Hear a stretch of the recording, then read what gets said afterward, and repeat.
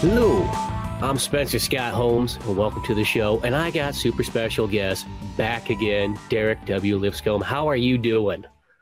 I'm good, man. It's been a minute since we hung online here. I know exactly. We've been working on trying to get one going, and I haven't even done this version of the podcast in such a long time. But I had this kind of goal that what I needed to do, realistically, what I need to do in life is I got to get some more social activity going, because it's that weird thing that like I'll work for weeks or months. And realistically, other than maybe a brief moment of a podcast here and there, it's like I almost don't talk to people as much anymore, Right. And the weird thing too is because I'm making Pizza Boy. So all it is about a bunch of people hanging out together, but I'm not hanging out with anybody. So I'm like, my goal is just about every weekend, I don't care if you get together in person, you get together on a podcast, or even get together playing video games or something online. Just something like that. Get those kind of social, network kind of going, get the creative juices flowing, because I feel like that's something that's been kind of missing. And that's when I'm like, you know what, if no one better to bring back than Derek to kind of get the creative juices going. And it's funny. I'm right there with you. I've been a complete comic book hermit. Yeah. I've completely minimized my comic activity on social media. Here and there, I'll post something when I'm feeling good about, an image I did or something, or some pages. But as far as promotion, it's been like null, and even less with going out publicly and doing conventions or anything like that. I decided after that whole kind of community shutdown of the pandemic that I was just gonna hunker down and work on both a little bit of quantity and quality. And so the next time I make, I get a table at a con or I release stuff, I want to release stuff in a big way where it's it's not just an issue. Some people, you meet people sometimes who are also indie comic creators, and they've been out of the scene for 2 years. And you're like, oh, what do you got? What's new? And they have one issue. And you're like, you have one issue out of 2 years. What have you been doing? I know life happens, but if you're going to come back with results, and I've been kind of just knee deep in it, and and it's definitely made me a little antisocial, not with my circle of friends or anything like that, but just in terms of reaching out to the comic public and everything like that. So I definitely relate, and I appreciate you reaching out and trying to get this going again, because I definitely need that inspiration, talking to other creators. Oh my gosh, most definitely. I think that is kind of the thing, because it's just you end up just kind of working, and you go in that work mode, and it's always had the hard balance of being able to be like, okay, work on the comic, and then you share the comic and do all that kind of stuff. It's, to me, it's one or the other. It's like I either get in one groove or another groove or something, and definitely the sharing part always kind of lacks. So it's like, yeah, and it's stuff that you can't wait to put out and talk about, but. When you're a solo act like you and I are, it's kind of the time is the thing that kind of is your enemy in a way. You really want to get the stuff out, but you don't want to rush it and have it be sloppy. And, but again, it's really how much time do I have left in this world? I need to get stuff out. I know. So. I know, that's what I always think about. It's like, okay, I got ideas. I need to get kind of things going and get that, and the weird thing is there's a couple of these books I had where they was talking about sort of all the manga creators and and a lot had this questions and answers and so on. And the thing is so many of those guys, they do 19 pages a week.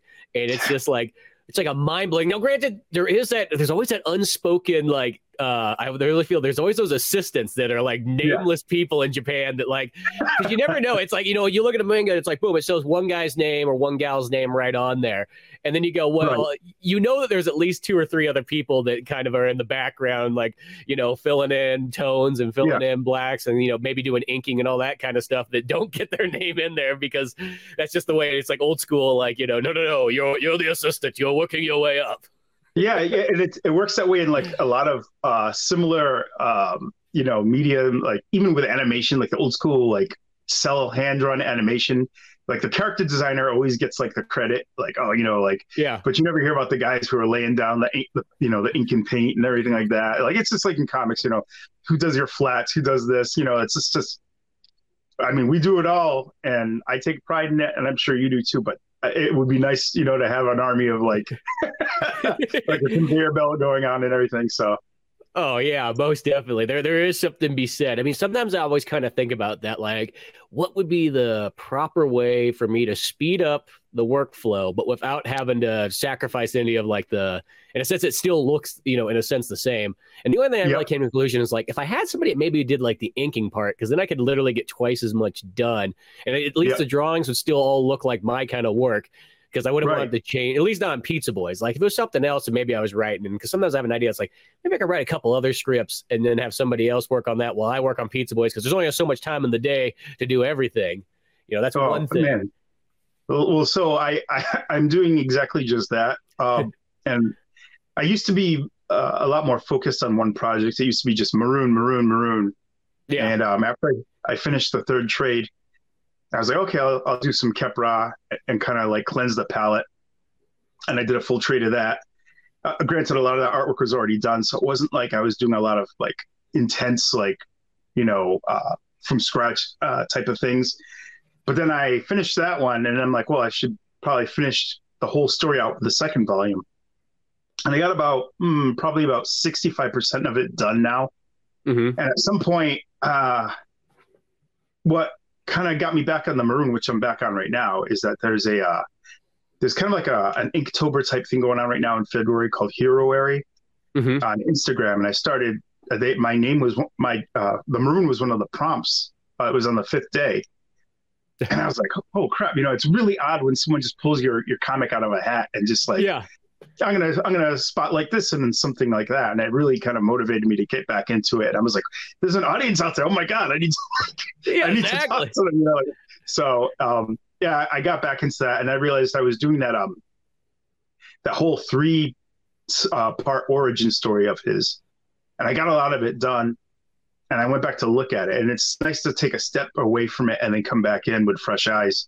Mm-hmm. I really was like, I need to finish this. This is like really, interesting stuff on a personal level. So, I've been back at that, and then I'm hoping once I get that out of the way, I'll get Kep-Ra done, and then after that, I'll just kind of twiddle my thumbs and figure out where I'm going to go from there. I have ideas, but I don't know how much I want to devote to some of these ideas because they're pretty grand, Well, that's always the big thing is it's do you have the time to devote fully to an idea? Because sometimes you get kind of these like, man, this would be cool. And then you're like, wait a second, like I got the extra time.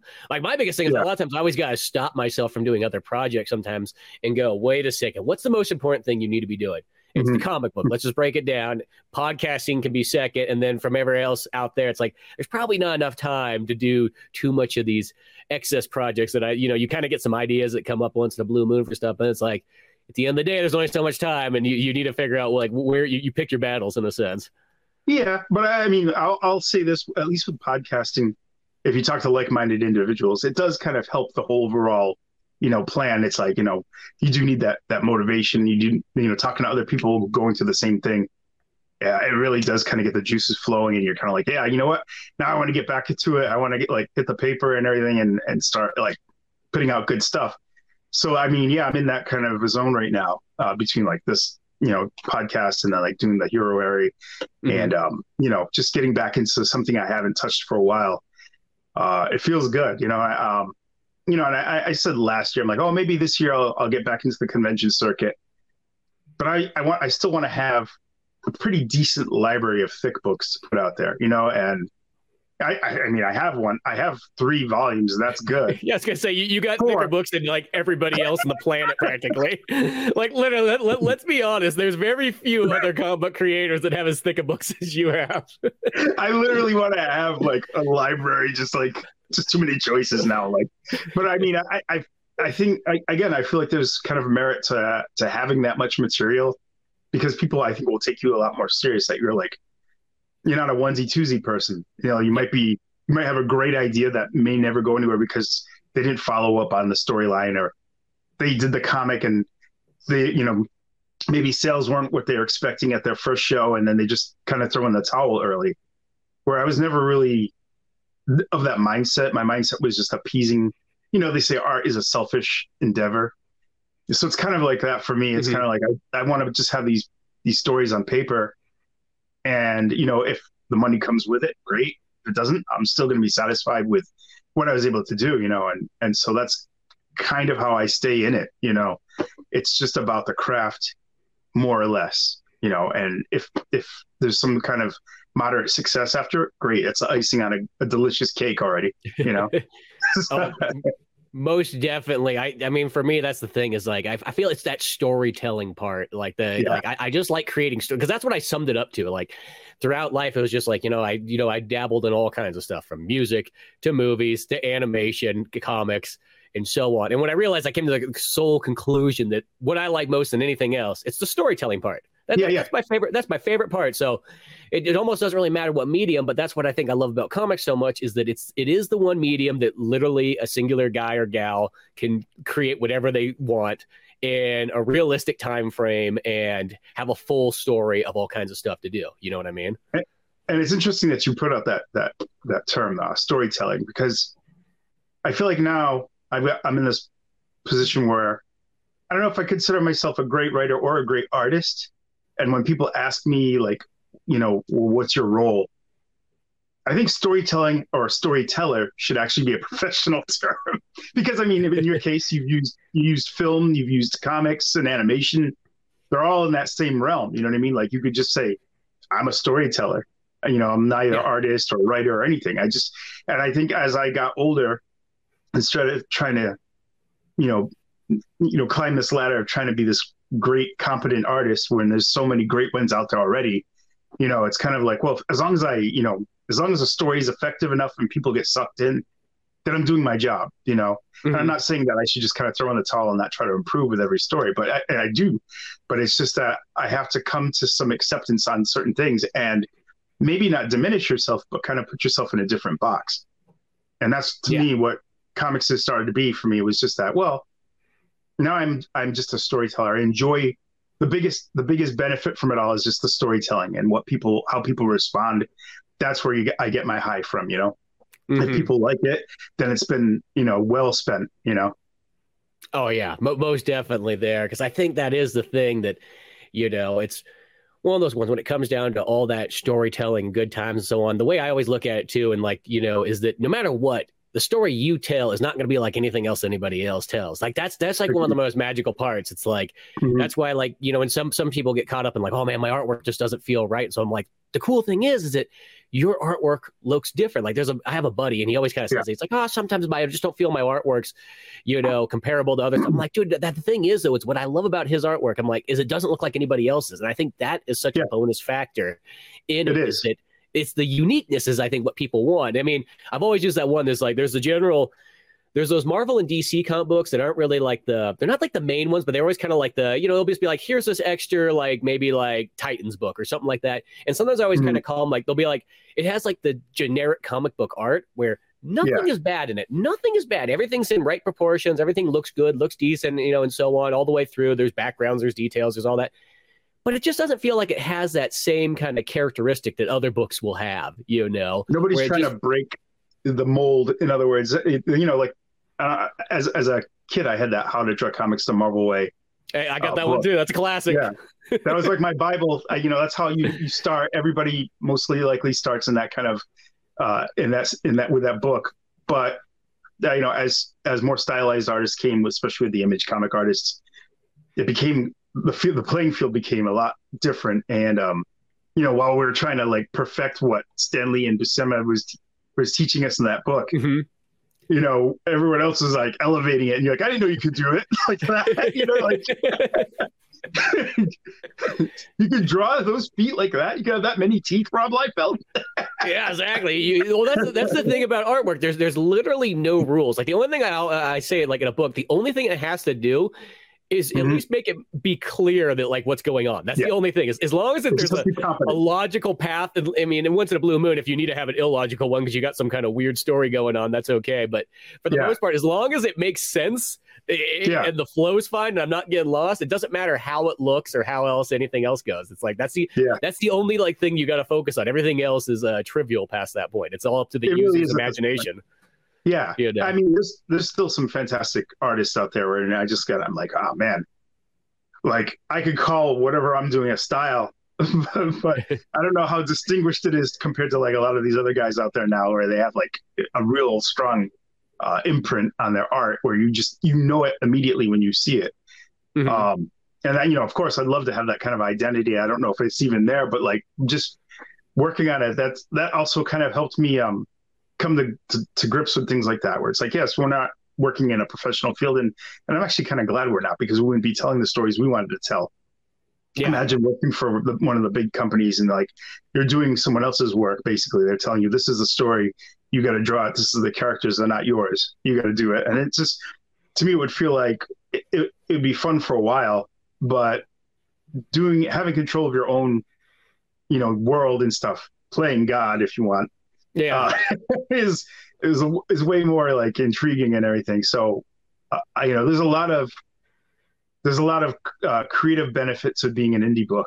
And people who can just draw good and they don't really have a lot of creativity, maybe that's what, the mainstream can do for them, Mm-hmm. But I think once we got into this niche, and once like Comic Central came out and it really kind of got everyone linked together and we were all kind of like doing our own thing, but having that camaraderie, that's really where it kind of like kicked into overdrive for us. So, yes. I mean, how many issues are you at right now? I mean, on Pizza Boys? I'm at 13, working on 14, so I'm making progress. Nice. No, that's good though. I mean, honestly, I wonder if a lot of the same, titles out there are still at that same pace. You know what I mean? Like, there might be people who are like, after Comic, Central went away, they went away, and mm-hmm. Who knows? It's just got to get back on the bike.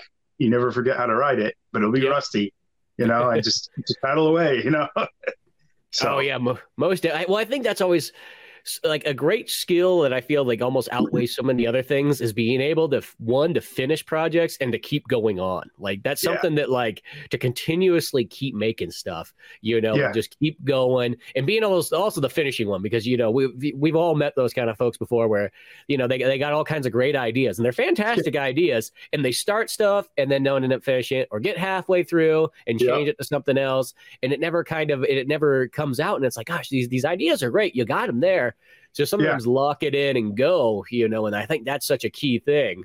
You just got to hammer it through, and some people have that in them to do it, and other people are just like, I don't even know what I'm doing. Like, I've told you, I'm sure I've mentioned before, there's been several people I've met at cons who are just like, they're kind of just blind in the whole thing. Like, I did this book, and I don't really promote it or nothing. I don't have this or I don't have that. And they're just very ho-hum about it. And you read the mm-hmm. book, you're like, wow, this is fantastic. Like, if you only applied yourself to it so much, you could have been a really great thing you're working on. But, those are the people where it's like, it's probably not meant to be, I guess. But that's crazy to me, because mm-hmm. I don't even know at the end of the day if we have good ideas or not, like, obviously everyone perceives your work differently, but like how, at the end of the day, when I'm on my deathbed and maybe I could lift my hand to look at my books again, am I gonna be like, oh, okay, I can leave the world all right?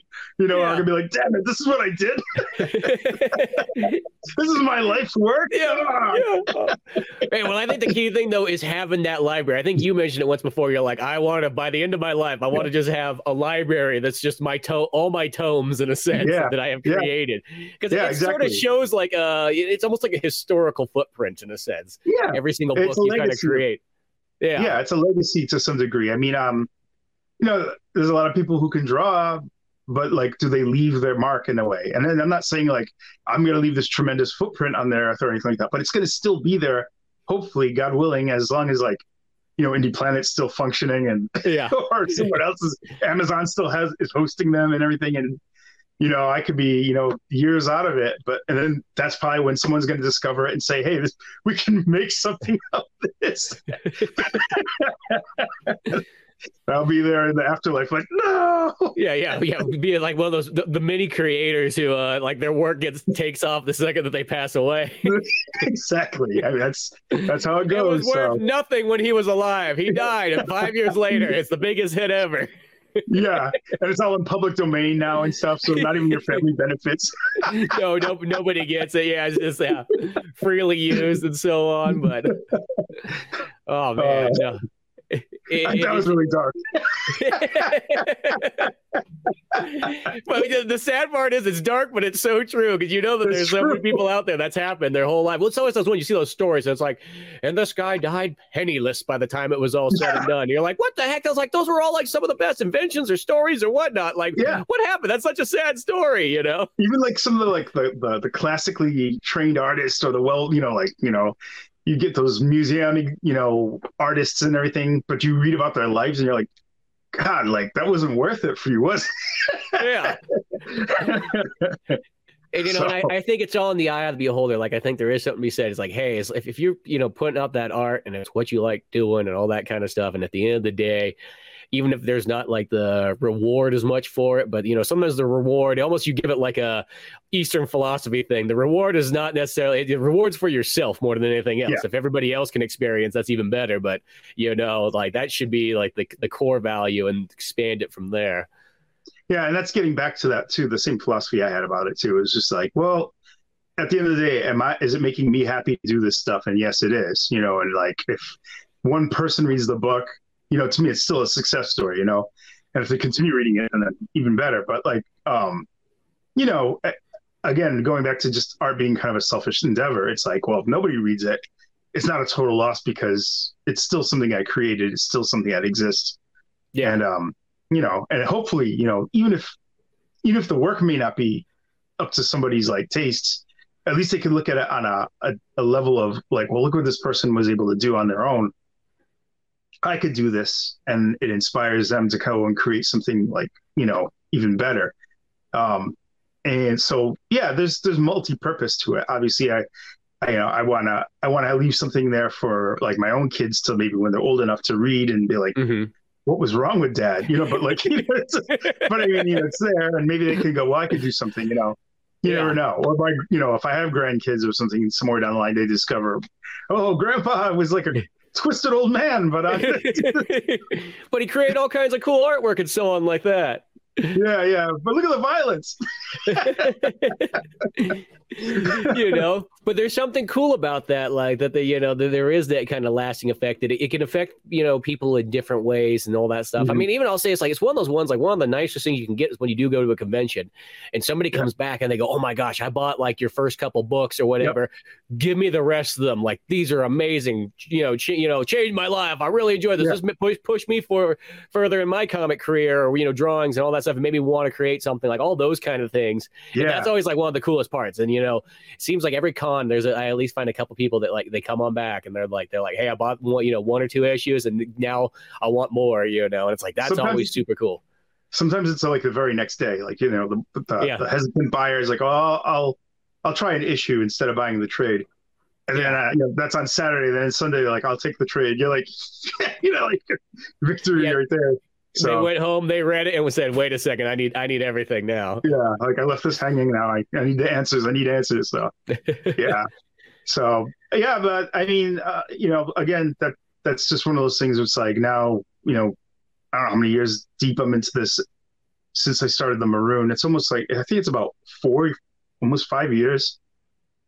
And I know I showed you on Twitter last week that I was working on doing a 10th anniversary of the first trade. Yeah. And it's just for my own self-indulgence right now, but like maybe it can just be something better as I work on it for the next 6 years or whatever. But I'm hoping to get something really nice out of that, and just kind of bookmark it, do a bookend to the whole thing, and see how that does, But again, it's still going to be about just moving the story forward at the same time without just retreading too much. So yeah. No, I think that's just a cool idea anyways. It kind of, as long as you can kind of ignite your own flames and keep going and, be just inspired the whole way through, like kind of with the Maroon, because you're working on the, what's it, a 3-parter origin? It's they're like giant size issues. They're like 72 pages each. Oh yeah. And, so it's like the old school, like Marvel giant size X-Men ones and so on. Yeah.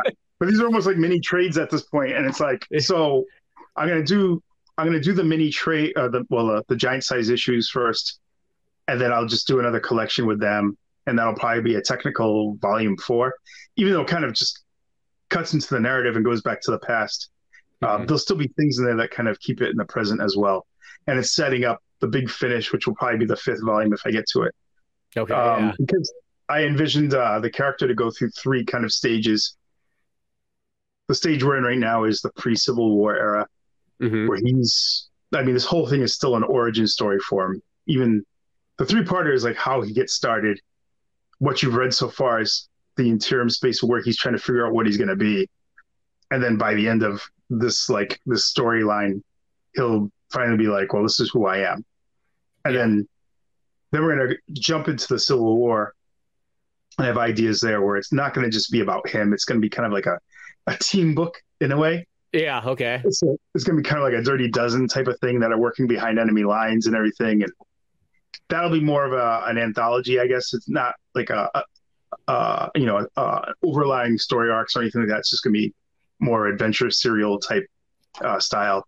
And then the Old West will end cap his life story. And he'll find himself out west. He's an old man now. And that's when his legacy kind of catches up. I picture that almost like the Unforgiven version of like the Maroon. Oh, absolutely. It's definitely, and I don't know if I'm going to make it a series of stories or just like a one-off trade just to kind of bookend it. Yeah. But I definitely wanted to have kind of a beginning to an end for this guy. So definitely trying to, I don't know if I'll ever even get to even the second segment of the Civil War and stuff like that. But if I even get this first one done, I'll be happy. You know what I mean? Yeah, so it's just all about time.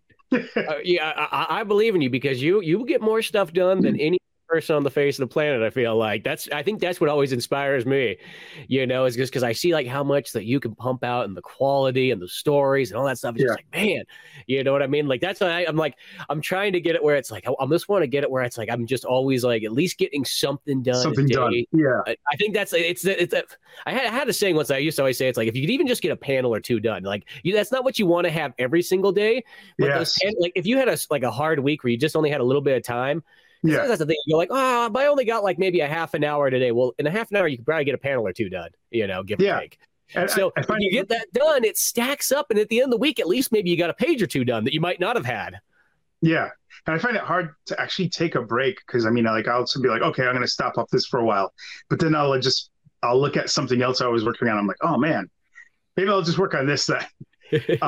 I liken it to, and my biggest problem is if I start something. And if it's something new, I have to see it through. Yeah.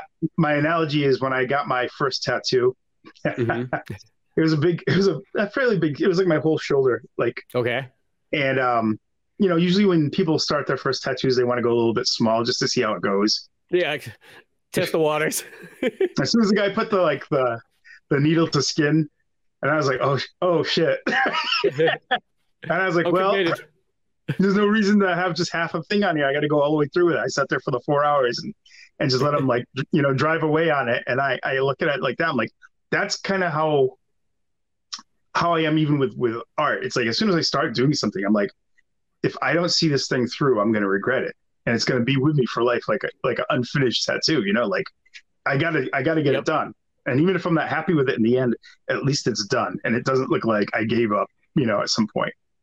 So, well, it's like so many things too. It's like, it's more about that. The big picture part makes more of a deal than like sometimes sometimes it's easy to kind of go, oh, this panel seems a little bit off, or is this part a little bit confusing, but over it, they go through it and they flow a lot more through it, and they're picking up stuff, but everybody's picking up something slightly different in their process. And they're not also like sitting there hardcore studying it like the creator is, they're not looking at it, because I always think about like when you look at a panel, like in a normal read, you look at each kind of one, maybe in a few seconds, give or take on how much dialogue there is in it, but you're looking at it about a few seconds at a time as you kind of flow through it.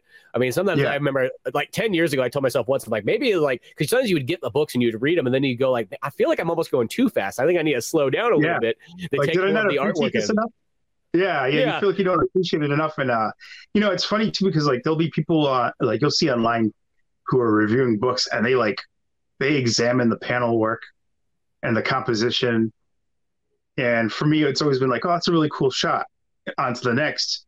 And it's not that I don't appreciate it, but I appreciate it differently. Some people really go deep dive and do these intensive, like, reviews of things. It makes me nervous as, someone puts together a book, because then I go back and I do really look at it with like a really critical eye, and I'm like, my artwork fucking sucks because someone's gonna tear this shit apart, so it's always kind of one of those things too that drives you. I think you do have to be your worst critic, and that way to catch all those things before someone else does. And knock on wood, I haven't had anyone really like at me like that. I'm probably opening myself up now to it, but like, it's nice that, it's, people, like I said, they read the book and they said, they've said good things about it. So, and I'm really happy about that. I'm very proud about that. So, yeah. Well, even when it comes to like the editing, when I was doing, the Pizza Boys 13, I did the thing where, because mostly it was always like, okay, I would look it over a bunch of times, of course, but then I'd have my wife Laura look it over a bunch of times, and then maybe somebody else if they just happen to kind of come on over. But that was kind of about as far as it ever sort of went for checking it. This time I'm like, okay, I'm going to send it out to like 15 different people, kind of generally comic book people, but then I also had a couple other just like regular friends. I'm like, podcasters, like, hey, just read this over, and just if you notice anything, just either if something's off grammatically or something's off, misspelled, because all those things, like there comes a point where I just can't notice it anymore. I've just looked at the book too much, and I'm just never going to catch stuff. Or if any pages or something, because I thought, I'm like, okay, if I send it to the comic book people, maybe they'll notice, oh, hey, this tone's missing here in this section, because that's always such a common one where it's like, you go, oh, there's a little blank spot right there. I mean, once again, I don't think anyone but myself would probably notice it, but still, the thing I noticed is, in everybody that sent back, not two people had the same mistake. It was everybody they saw something slightly different, or they didn't catch it or anything like that, but like there was no overlap, which kind of goes to show that there's something to be said about having a little bit wider test audience to kind of have the book go through. So I think I'm definitely, from this point on, I'm going to do that, where I just be like, get as many people's eyes on it, you know what I mean? And that helped, because each person caught something kind of maybe different here and there.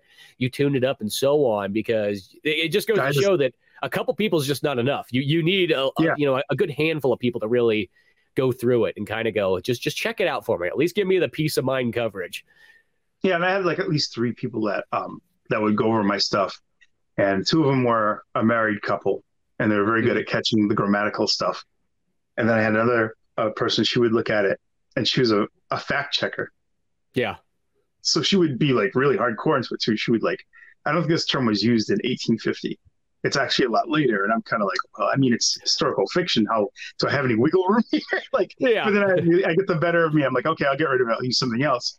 It was nice having that, But I agree with you. You need to have a couple of eyes on it, not just one other person. It's always funny when you have like a comic book editor in the industry and stuff like that. How much are they trained to look at everything? Like, is there specialty, like the dialogue that's used? Is it on the art, or is it like do they have to do all of that?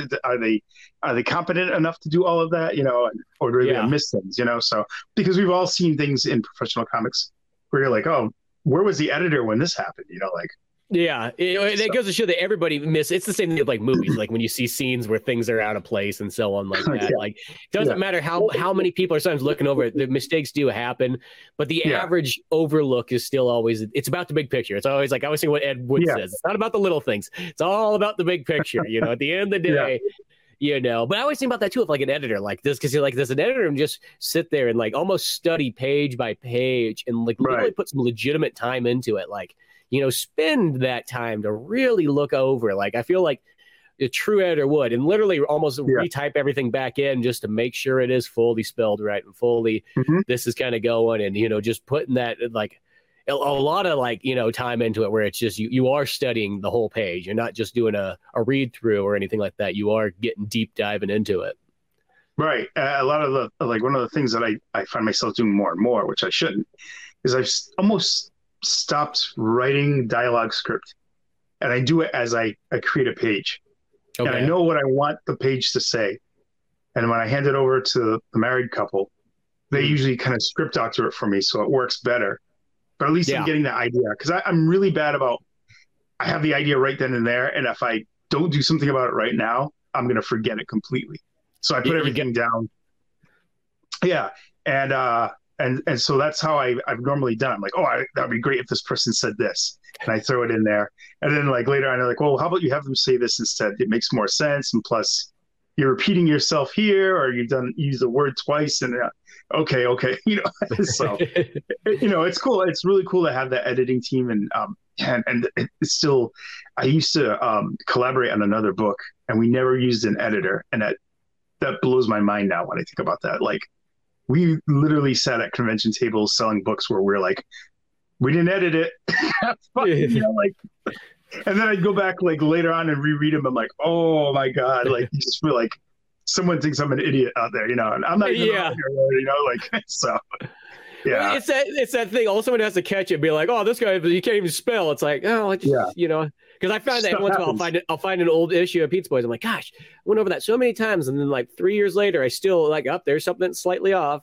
Yeah, there's like a space missing or something. You're like, how do one of those things like that, you just kind of miss. And I think that the average person still always like, they kind of get, they're forgiving. It's like one of those ones, like, there's always gonna be somebody out there that, God forbid, if, any words misspell or something like that, that's it, that they're done. But I think the average person kind of gets it. And I think also the average person a lot of times doesn't notice that either, because I always think about that. How many people have read over this and never noticed that either? It's like your brain sort of like fixes things as it kind of goes across, you know what I mean? If things are kind of out of order, like it almost will sometimes take care of that, for you without you almost sometimes knowing, which I think that's, it's nice, but that's also not great when you're trying to get things dialed in. Oh, dude. And comic book fans are the biggest scrutinizers of them all. I mean, when it either comes to books or even the movies, it's like, there's always something that nobody's ever happy with. We're all guilty of it, I'm sure, but it's like, sometimes when I read things, I'm like, oh my God, like it's okay. It's fine. Like nothing's going to be perfect. So, but yeah, that's just one of those things. I have a cousin who's been working on his own book too. And he sends me stuff to kind of look over. Like right now he's trying to learn how to letter and do word bubbles and stuff. And I know that's a whole animal within itself for some people. I see tweets about it almost daily. Like, if you don't know how to letter, you need to learn. Like, people just really condescendingly telling other artists, like, no, hey, comic book creators, learn how to kern your words and stuff, and use proper font size and use the good this font, and they get real technical about it. And if this was me like 15, 20 years ago, I wouldn't have given a shit. Honestly, I would be like, it still reads the same. But yeah, like there's like even that, and I tell him too. I'm like, honestly, if you really want to leave a good impression, really check like how your word bubbles are, and make sure everything's kind of balanced out in the bubble, and the spacing, the kerning, all that stuff, the choice of font. You could get raked over the coals for it. It sounds ridiculous, but it's the truth now. It's like nowadays people who read comics are way more fickle than we used to be. You can look at old Marvel stuff or DC stuff in the 80s today, and you can see like all the errors that were in those books, the coloring errors. Oh man, because they were just pumping them out. Yeah. And nobody said anything about it. It was just like, okay, well, this is a cheap rag. Who cares? But now, because it is an elevated form of art, people are responding to it in that way. And I just always find that funny, because I was like, well, maybe that's why I let things go, because I read the original Secret Wars and there's a lot of crap in there. So you kind of accept it a little bit more. Yeah. But yeah, I do think that lettering kind of is, because I will say that when I do the lettering part, that to me is when the comic book feels like a comic book. Yeah. Where it goes from being like, here's just some random art to like, oh no, now it literally looks like the legitimate thing. Like the lettering is what does that.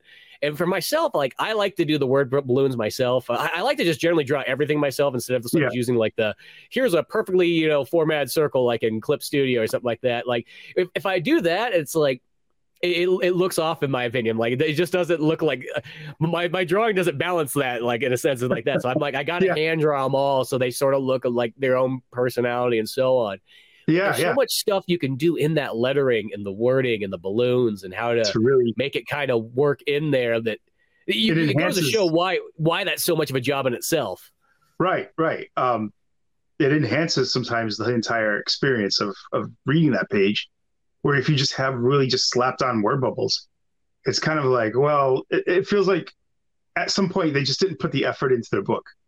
It's like, oh, we got all this great artwork.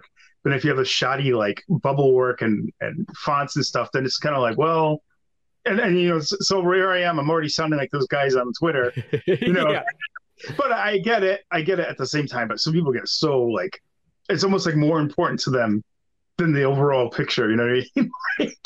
So, Yep. but you go ahead. Oh, I was gonna say it just is so true though, because just like nothing's worse than when you kind of see like one of the like the ones you'll see once in a while is where like when the letters almost are starting to touch like the edge of the word balloon, or it's like they just we're sort of using those like in a sense. There's always in pretty much every program there's kind of like the set word balloons that are. I felt like those are there for like, when somebody wants to make a greeting card to send to like their friend for their birthday and they just want to give it like a comic book look, But, like I feel, you need them to sort of the look like natural, I guess I don't know how the best way to say it, but that's sort of how it is look like, because every, word section is going to be slightly different. So it's going to need, not everything's going to be an oval. Sometimes some things will be circle. Sometimes things are going to have edges. Sometimes things are going to be more explosive and all kinds of stuff. And I think by having that kind of control over it and sort of hand drawn it, that does make a big old difference. Yeah, no, it's true. I've had to learn to kind of focus on that a lot more. Because even when I was looking at like the first couple issues of the Maroon, and I was looking at my word bubble work, and I was like, like part of the reason why I want to do like this kind of deluxe anniversary edition, not just to put more material in it and everything, but also to fix those little things like, the word balloons and stuff that don't work on some pages. There's panels that I'm like, God, I really rushed the art on that one. Like I need to redraw that, I just want it to be an overall better reading experience than it is, and it kind of make it kind of the definitive version of what I was trying to do. I think a lot of that had to do with also the fact that I was trying to restrict myself to 24 pages.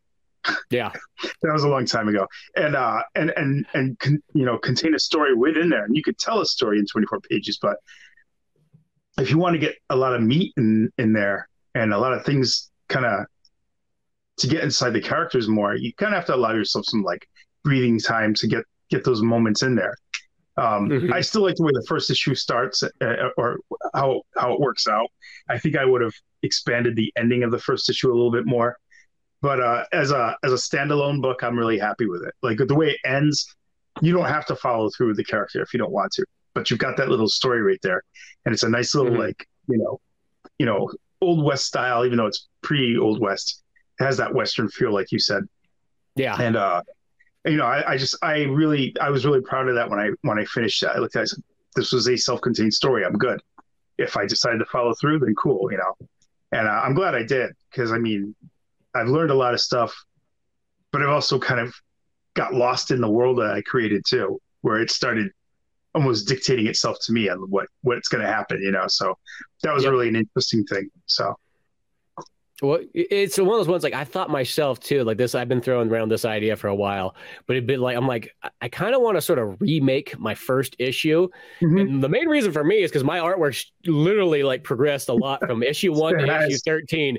It's like a very like massive change, because in a sense, it's like I felt when I did issue 1, my thing was like, I think I can draw just good enough that I could do a comedy comic and get that out there. That was my kind of thought process in it. And don't get me wrong, I still like my first issue a lot. I think it still reads fine, all that stuff, even if there's a couple little grammatical errors that I could still find once in a blue moon in that one, But I felt like the main reason why I always think so is because when I go to a convention, the most general thing people do is they go, just give me the first issue. Even though my book, I always kind of go, hey, you can literally pick it up anywhere. I do it sitcom style. I make it like it's episode of That 70s Show or something like that, so it doesn't really make a difference where you start off at. They still kind of want that first issue. And sometimes I kind of go, it's like as much as I like that, like it is that one where it's like, gosh, my artwork in 13 is looking so good. It'd be nice to have at least to sort of match it. Like it's okay, because I feel if someone gets into your book, then when they went to 2 and 3 and the artwork kind of like dip back, down to more like the earlier stages version, that would be okay, because they're already like hooked in and so on like that. But sometimes I will kind of wonder, it's like one of those ones like it would be nice just to have that artwork sort of match.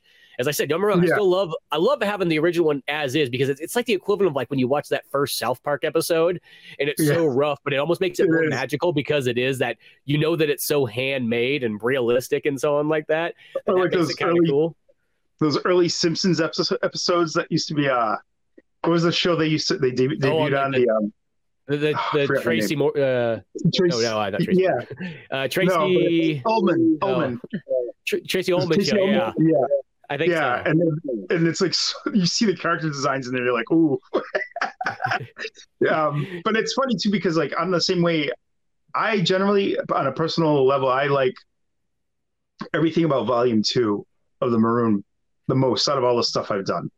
Not to like, you know, poo poo on the other stuff, but like when I look at it and I flip through the trade, that's a really satisfying book for me. I think I was really I had hit my stride with that one. The artwork I love for myself. I like the story. I just like the way everything came together. There's probably one chapter in there where I was kind of like, oh, I could have done that better. But as a whole, I think it was just a better experience. I had a stronger plan of what was going to happen. Where the first one was kind of like the first couple issues, I'm like, well, let's just see where this goes. And by the time I finished and by the time the third issue finished, I was kind of like, okay, I know where I'm going with this, you know. And it's funny enough, that's where most people start to get hooked is like the third issue. But when I sell them at the cons, I'm kind of like, don't you want to get the second trade too? Because that one's great. Like, I really want to get them on that, and it's so tough to like get people past issue one or something like that. You know, like there's a fixation on that. Like issue one is going to be worth something because it has the number one on it. You know, and it's not, you know, not necessarily true. So yeah, I mean, that's what I think. Yeah. It was just that they want to start from the beginning. And it's a logical one. I mean, don't get me wrong. That's a lot of times when I buy, like when I start stories or I start a video game or something like that, I'm like one of those people. I'm like, no, I got to start from the beginning. Even if you don't necessarily need to, I feel like you got to earn your place. So I do get it.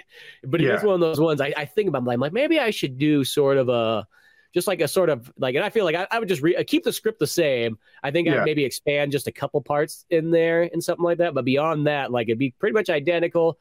And then just do the thing where I just redraw everything. You know what I mean? And just make like a deluxe edition or something. Yeah, like I guess an anniversary edition. I don't think there's anything wrong with revisiting like our older stuff and kind of seeing how we've grown from then to now. I mean, there's some things I can look at then and I really appreciate. And then there's some things where I look back and I go, I could have been a lot better on that had I known what I know now. And, you know, I just like to make everything a lot more cohesive. I mean, it's a tough thing to do because you want to whittle out that time that you could be putting it towards something else. But like a lot of the stuff is already done for me in terms of doing that trade again. It's just, there's things that I looked at and I said, I wish now I had added this thing or I added this thing to kind of make it a better experience. And so this is going to be kind of my opportunity to do that. That's going to be something that's going to be in the works for a while. I might release it before the 10-year mark, but I don't know. Like, it just depends on how everything else works out. Like, I don't foresee myself finishing the next 3-parter. I'll probably have 2 of it maybe done by close to the end of the year. And hopefully the last 3rd part will be done by like early next year, as long as I can, you know, stay on it and everything. But, I mean, the goal is just kind of get that, finish up Khepra, and then from there, we'll see what happens. Well, yeah, then it leaves you in a place where, hey, if you felt like trying a brand new story, you know, or, you know, you can go experimental and stuff, because there's something to be said to switch up that story every once in a while, even if you like, you know, even if you're continuing some other ones, but at least you kind of change it up here and there just for a creative kind of flow and everything like that. It's kind of nice to have something else to sort of work on. Yeah, even if it's like a one shot or something, I mean, which I probably would do more likely is just like, let's just do one shots, get a quick story out there, flex like your drawing skills on something different, you know, instead of drawing the same thing. I thought about that too. I honestly don't know. It's hard to tell where I'll be when I get these next couple books done, but I hope I still have it in me to kind of keep going and be like, you know, let's do another thing. Let's get on the, you know, even if it's a self-contained story. I mean, I like to have endings to all my stories. And the reason why I'm doing the origin right now is just because I hate it with like this TV shows where they give you a mystery and they spread it out over like 6 seasons, and you're like, and then when you get the answers you're looking for, they never live up to what you're like. No. You've had all these seasons to kind of, you know, like, so I kind of like told myself, like, what do I dislike about like things like that? And I was like, well, I gotta pay it off pretty easy and early on. And so I figured I'm just going to do it here. I mean, the origins pretty much explained it fairly, you know enough about the character, but this one really does fill in some gaps and stuff to explain a little bit more and enrich it. So, I can't wait to have you check it out when I'm done and stuff. It's looking pretty nice, which I'm happy about. I just feel like there's just a lot of ideas in there that I just wanted to like do, but had no other area to put them in. So this is working out to be kind of like a very satisfactory, storyline for me. Yeah. No, that one just sounds like such a cool one anyways, that I can't wait to read it. I think it's going to be all kinds of cool stuff. And I think the thing is, it's like, the more you think about a character, of course, you're going to come up with more things that kind of be like, if I'm building the origin, because it's like, yeah, you when you start a book off, you got so many ideas that you're doing, but you don't have it all. As it says, it keeps coming and stacks in. And then you start like, sometimes there's other characters too that like, you start them off and you throw them in there as like sort of a side character. And the next thing you know, you're like, man, I really like this character. I want to see the farther I can take it. And, how much, more story can I throw on this one and so on like that. So it leaves so many opportunities out there of, where to go with some stuff. Yeah, I agree. And so, I mean, with that, I hope the same with you. I hope you have years and years of the series to go on because, like, you seem to have like an endless like supply of like scenarios that are hilarious. And I think like, man, if you can keep it going, like 6 seasons worth, like if you exceed a TV show, like go to like 10 seasons, that'd be great. Well, it's one of those ones. If I have enough ideas that I have written down that like if I sat down, I could write out at least like another 12 like issues just of episodes in a sense. Like I have all kinds of ideas. It's just the thing is, it's like you can only get so much at a time when you're kind of drawing. But it's like, man, if I just wrote these things out, I have a ton of them. And, you come up with these ideas. You're like, oh, there's one there. There's one right there. And just sitting down and going with it, I think, you get all kinds of stuff out. And now I'm sort of doing something slightly different in this new version of the Pizza Boys one. I'm actually doing a continual one where I have 7 issues written out to go with it. So that's how long I was going for 6. And then it was just like, you know what? I hate to say it could be, I could flesh it out right to 7. I think that would be the natural kind of amount.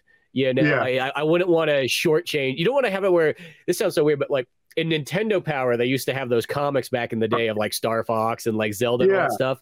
And every single one of those comics, they start off and they're like, man, these are great and everything like that. And they're really fleshing out the world and everything like that.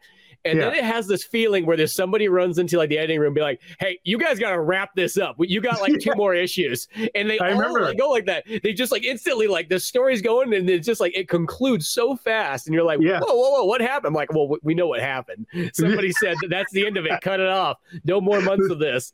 The true villain was the editor. He was the final boss. And I think that's the thing about a comic book. It's like if you need to put in extra pages, extra panels, anything like that, sometimes it's like it's kind of better to do that. There's even like some of those ones that I look back at some of the older issues where it's like, man, what? If I would have thrown maybe an extra panel or 2 in there, I think that would have fleshed that out more. But sometimes the downfall is once you get it kind of structured in there, you're like, well, where am I going to put that panel at now? It's past that point. Or sometimes if you put it one random page in there, you're like, well, I have about half a page I can fit up in here. What am I going to do with the other half of the page? You know what I mean? I guess it can always splash page it somehow, some way. But it's funny too because it's like again, I was thinking about that. Like, man, I used to do 24-page books, and now I'm like doing 72-page books. It's like it's hard to look at those earlier stories. Like, this feels so truncated. Like, I could have put so much stuff in here. But again, I had like a completely different vision for the book at that point. I really wanted it to be a quick, easy, fun read. And I just kind of got too much immersed into everything and said, or I could do this and make this sprawling, story. And I'm very happy with what I did with it, but I kind of would like to go back to that kind of, quick read, not too quick where people feel like they're getting ripped off, but like, something good, like very simple, and you can close the book and be like, oh, that was good. Or I could go and choose to read another adventure, like I always think about my middle brother used to read the Unknown Soldier series from DC. And he loved those because they were just like, it was just all his adventures fighting, Hitler in World War II and stuff. And each story was something different, but he always was really amused by those. And that's kind of a cool, like, anthology, or not necessarily anthology, but it's just like a, self-contained stories, a series of self-contained stories like that were really interesting. And that was kind of one of the things I was looking at when I first started doing this, was like, how much fun would it be to do something like that? And so I think that's where I was going to probably end up going with the Civil War era stories. It's just do like almost like an Unknown Soldier type kind of tales and stuff like that. And I think it'll be fun.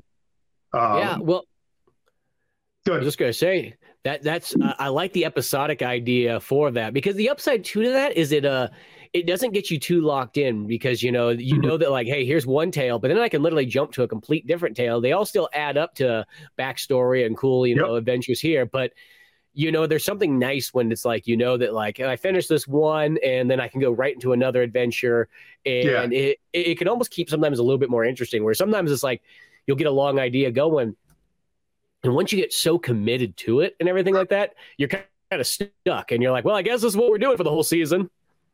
The tattoo theory. Yeah, exactly. You're in.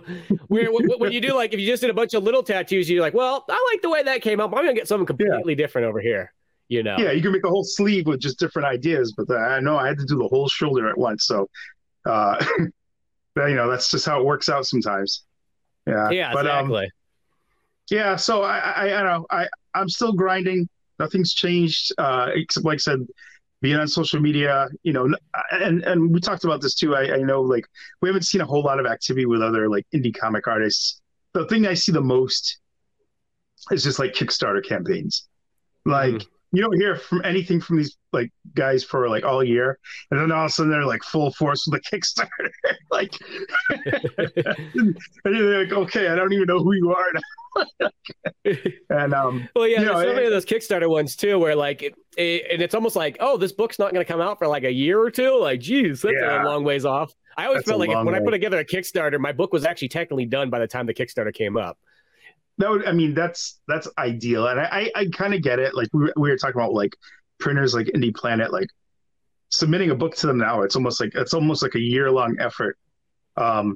Because I had Kept Raw done all the way back in April of last year, and then it just, like, hit, like, in November of 2022, and that was a long wait, because I was ready to sell that. I had people were like, yeah, I want to buy this, and then people stopped pestering me about it, like they were starting to forget about it. Yeah, and I was kind of like, what is going on?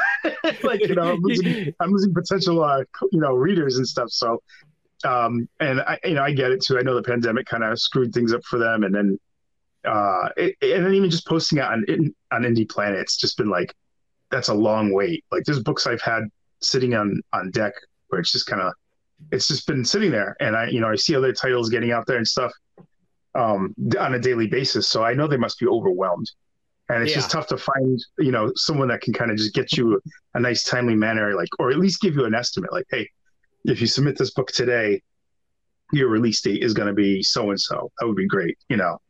But, 2 months from now, 3 months from now, you just kind of have Though I will say that Indie Planet's the shipment that I got on my issue 13. Like, I literally, just for, like, my own orders that I brought for the con, like, I think I ordered, the books came in less than 2 weeks. I was like, whoa, that's like ultra speed. I think they do put priority on things like that, and on Kickstarter, rewards, because I remember when I did my only Kickstarter, I got my books, like, really quick, and then some of them came damaged, and they, like, shipped out, like, another batch, like, within a couple of days. Yeah. So they were really on top of it with that, and maybe that's because that's where the money's at for them, because they're doing it in bulk.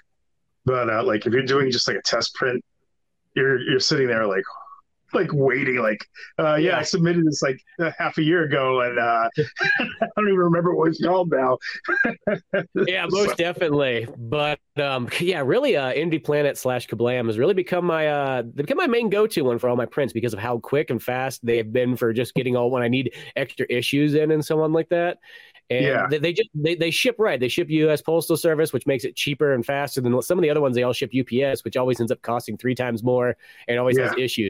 So it's kind of nice. I'm like, you know what? I will take. I'm going with the Indie Planet ones for all my stuff. Yeah, I think. I mean, their tax is insane, but I mean, I've used them since day one, and I have very little to complain. Obviously, the whole thing with the time lately, I'm attributing that to just how the world's basically changed in terms of, like, how much help they probably have and stuff like that. So that's probably something out of their hands. They're probably just, like, backlogged. But, like, I'm always happy with, like, their quality and stuff like that, and they're very good about fixing any things that might go wrong with shipments or books and stuff. So in that manner, I'm pretty, I'm still a customer for them, for the time being. So yeah, I hope forever, so. Yeah, exactly. As I said, they've just been so dialed in for like when I'm getting all my prints. I'm like, you know what? I love the speediness of it. It always comes good. The good communication and all that stuff. And right. The Indie Planet thing. As I said, I just picture there's probably only a couple people working on putting the Indie Planet part of it up. I feel like it's one of those ones where like they're like, you know what? We got the Kablam office. We've been printing comics forever. Why don't we put up a little indie place where people can buy some print on demand books? And they're like, okay, 2 people go over there and work on it, and then they didn't realize that like, oh well, now there's a lot. The whole country wants to do comics. Yeah, exactly. Because that really is the definitive Indie Planet's like the definitive place for putting up indie books. So people can get physical, and digital as well too. But It is kind of like the best shop for all that stuff. There's some other printers out there, and they have some reasonable prices and stuff, but they don't have an indie shop where you can get the digital stuff. And that's what really made the difference for me. It was like they're literally helping me out in that sense. Like, I mean, Amazon is pretty easy posting books and stuff like that. But I like the fact that Indie Planet does it for you pretty much. You have to do is just submit it, and that's that. Like I said, lately it's just been the wait time. I did a comic for my daughter. She came up with her own concept, and I illustrated it and everything. And she's been asking me for like almost a year now, like, is it up for sale yet? Is it up for sale? I'm all like, I'm sorry, no, it's not. Because can we do the second issue? I'm like, what you need to do is you order like 25 of these and be like, now take these to school and sell them for $10 a pop. Sell them that way. I know. Well, I think that would be the way to go. Here you're gonna learn some sales skills right now. You're gonna go hustle these books. She's already doing that. I did a con down in San Diego, Rocket Con, and she was just drawing like flowers on paper. And she was sitting at the table with me. She's like, Dad, I want to sell stuff. And this is when she was like maybe 4. And I was kind of like, well, just tell them, sell for 50 cents a flower. So every time like someone came to the table and they looked at my book, she's like, do you want to buy one of my flowers for 50 cents? And people would be paying her like $5 because they thought it should, oh, this is so adorable. Here, take this $100 bill. She made more money than I did. I was going to say, that was a bit. You're like, wait a second. I just need to go out and just, hustle her the whole time. Seriously. We just be raking in the cash. I mean, that was good. I was like, so, well, if you want to buy something, this is your money, go ahead and, just do it wisely and stuff. But like, she got the bug after that. She was like, Dad, the next time you do a show, can I sell something too? And I'm like, well, what do you want to sell? She's like, my own comic, but I want you to draw it. She already figured out, you know what? You know how I should do this? Drawing the flowers was too much work on my own. I need to find someone else to draw it for me so I could just sit back and collect the cash. I wish I had figured that part out. I was like, wait, I should have got someone else to do this for me. Yeah, so, I mean, that's one of those things that, like, I hope it happens one of these days. I mean, once it goes for sale and stuff, and like, I'll probably have to do a Kickstarter for whatever remaining volumes I have, because the only book I have in print and in quantity right here in my hands is the first volume, and I never got the other ones printed in mass quantity. So if I'm going to do some shows, I'm going to want to have at least like 50 books at least of each, because I don't expect to sell more than that. So I'll probably just, do a Kickstarter to get some of those printed out and to sell and stuff. And I'll probably throw her book in there just to get her a couple issues to sell and see how she does. So, well, that's always the nice part about Kablam is that you can order it any quantity you want.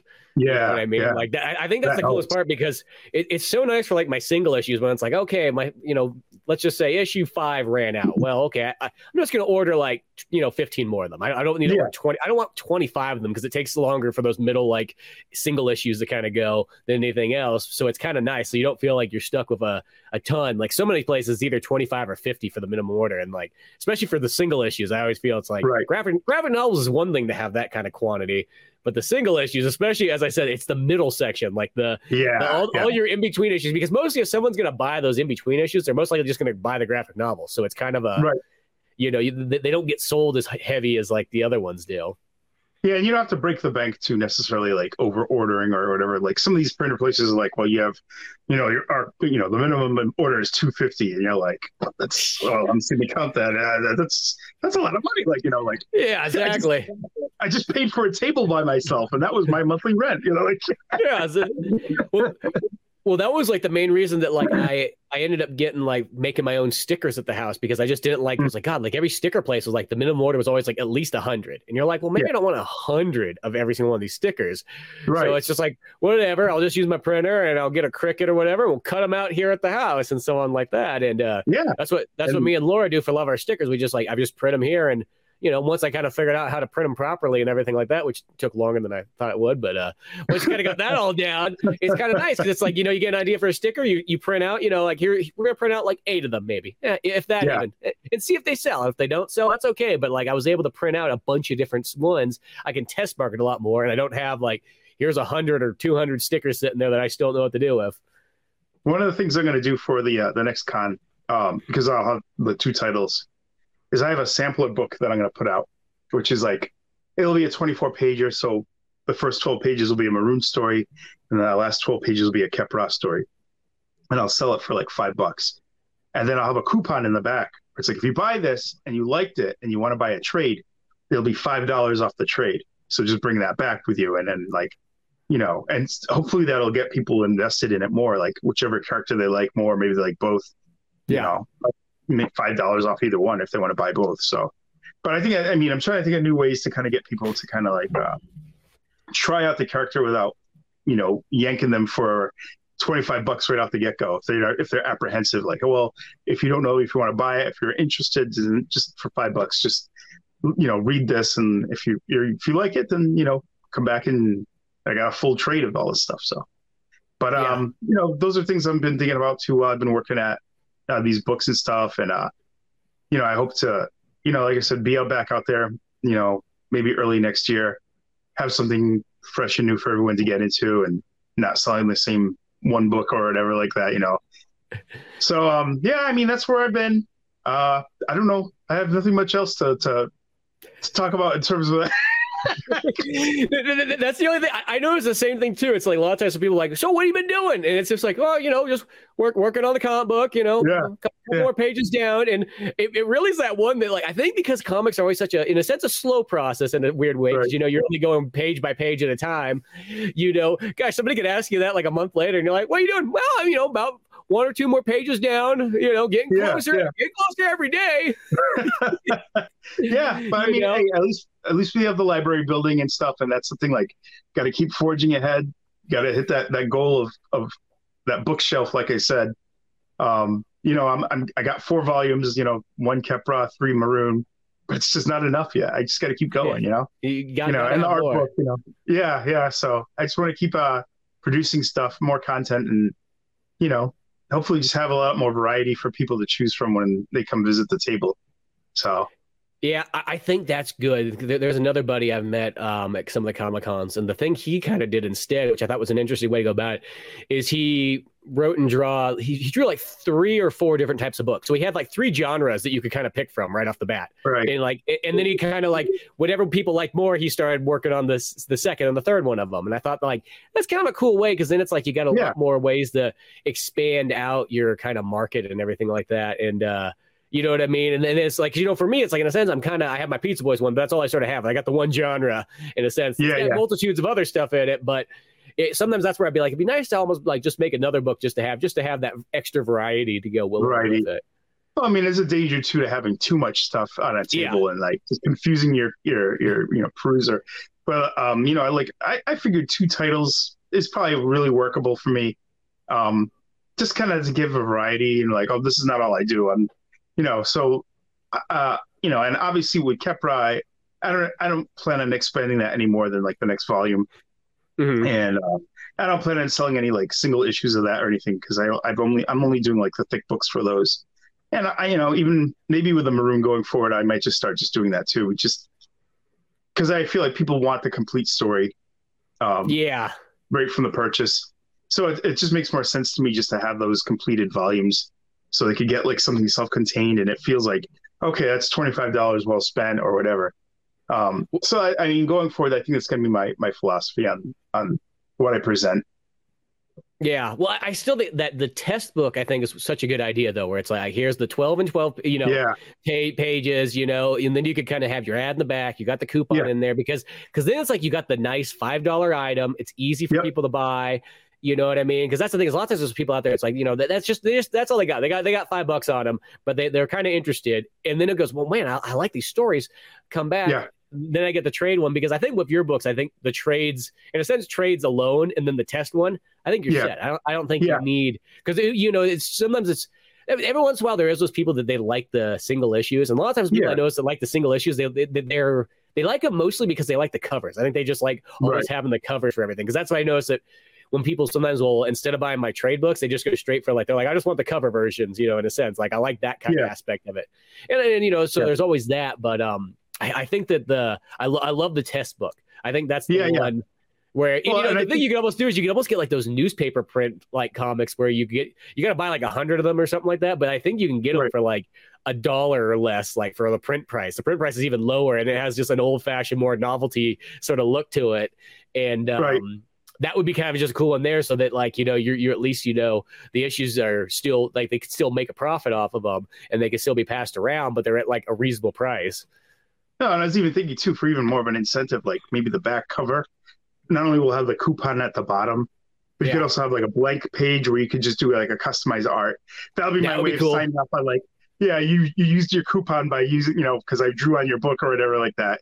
So not only do you get the trade, but you get like artwork, practically for like free because it's like the $5 you spent on this book is going towards the trade, and it's like this whole incentive thing. But I think that's really what people are looking for. Like they're looking for the best deal at the cons. If it's something that catches their eye, a lot of times you can see the wheels turning when they're looking at your book, and they would pick it up if they had disposable income and everything. But Yeah. like some of these people really come in with like a set amount of money to spend, and they're like, well, no, I want to pick up that Dark Knight, hardcover, and I don't want to, I can't splurge as much as I like this, and I'll take a card, and then you've kind of lost them because that business card doesn't necessarily mean you're going to get any online sales or anything like that. So, Yeah. yeah, I just want to kind of like give them something to come back and take a chance on it. So, Yeah, no, I think that right there. I think such a good way to go to kind of because that was the main reason. Like when I originally I had just graphic novels. I was like, that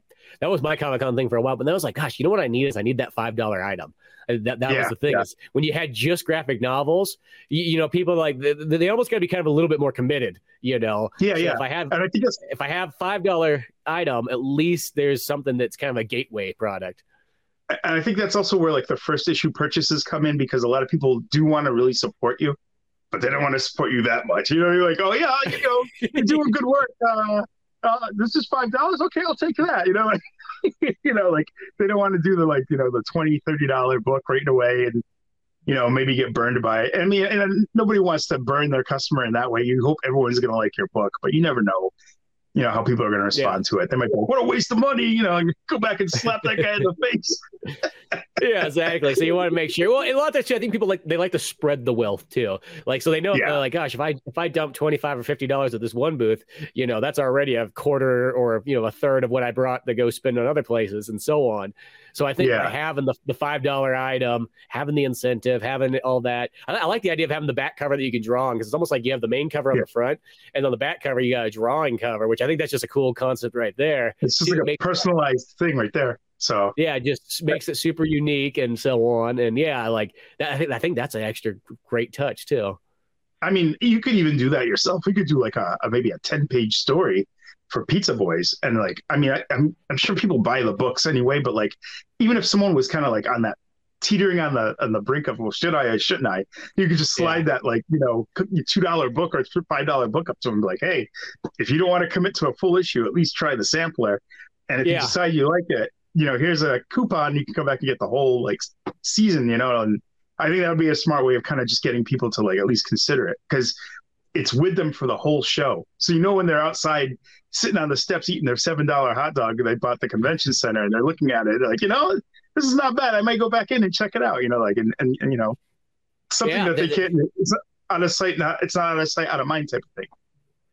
Yeah, that's actually kind of a cool idea. It'd even be fun just to like for Pizza Boys. I feel like I could almost even do it and like make it in a weird format size where like you put like in almost like those digest size ones that like some of the Archies are in. Like you put in like that little mini print. Just experiment with something just with it and just maybe write a story that kind of goes in it like that, but it's kind of like just a lead-in thing that kind of something to whet the appetite and just to get them in there. So.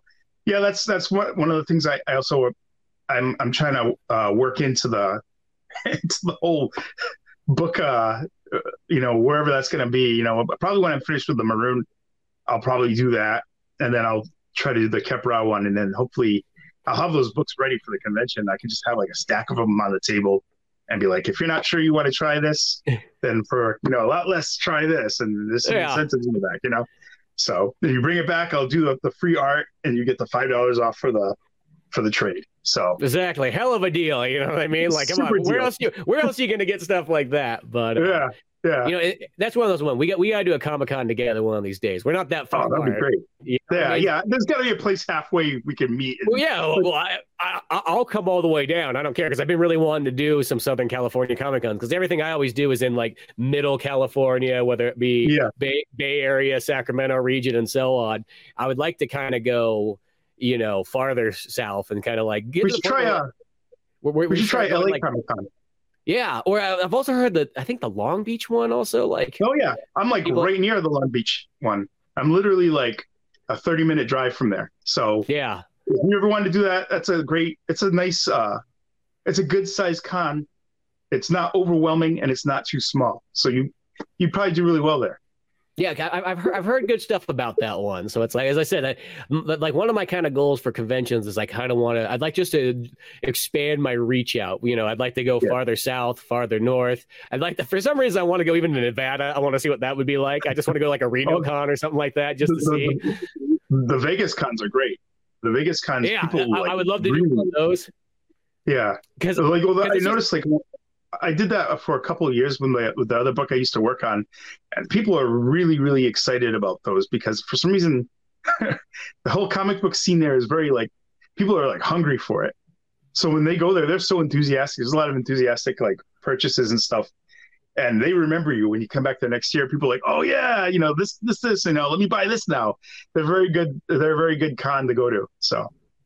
Yeah, well, I'm all down for that. So we got to plan some of that stuff going forward, getting to a little get-togethers and so on. Because as I said, we're not that far away. When there's so many of us comic book wise, where it's like, gosh, they're all across the world and so on like that. Where it's like, we're realistically, I mean, if we were on the East Coast, we'd be like 6 states away from each other by the distance. But we're here, there's one state. It's just one long state distance. That's it.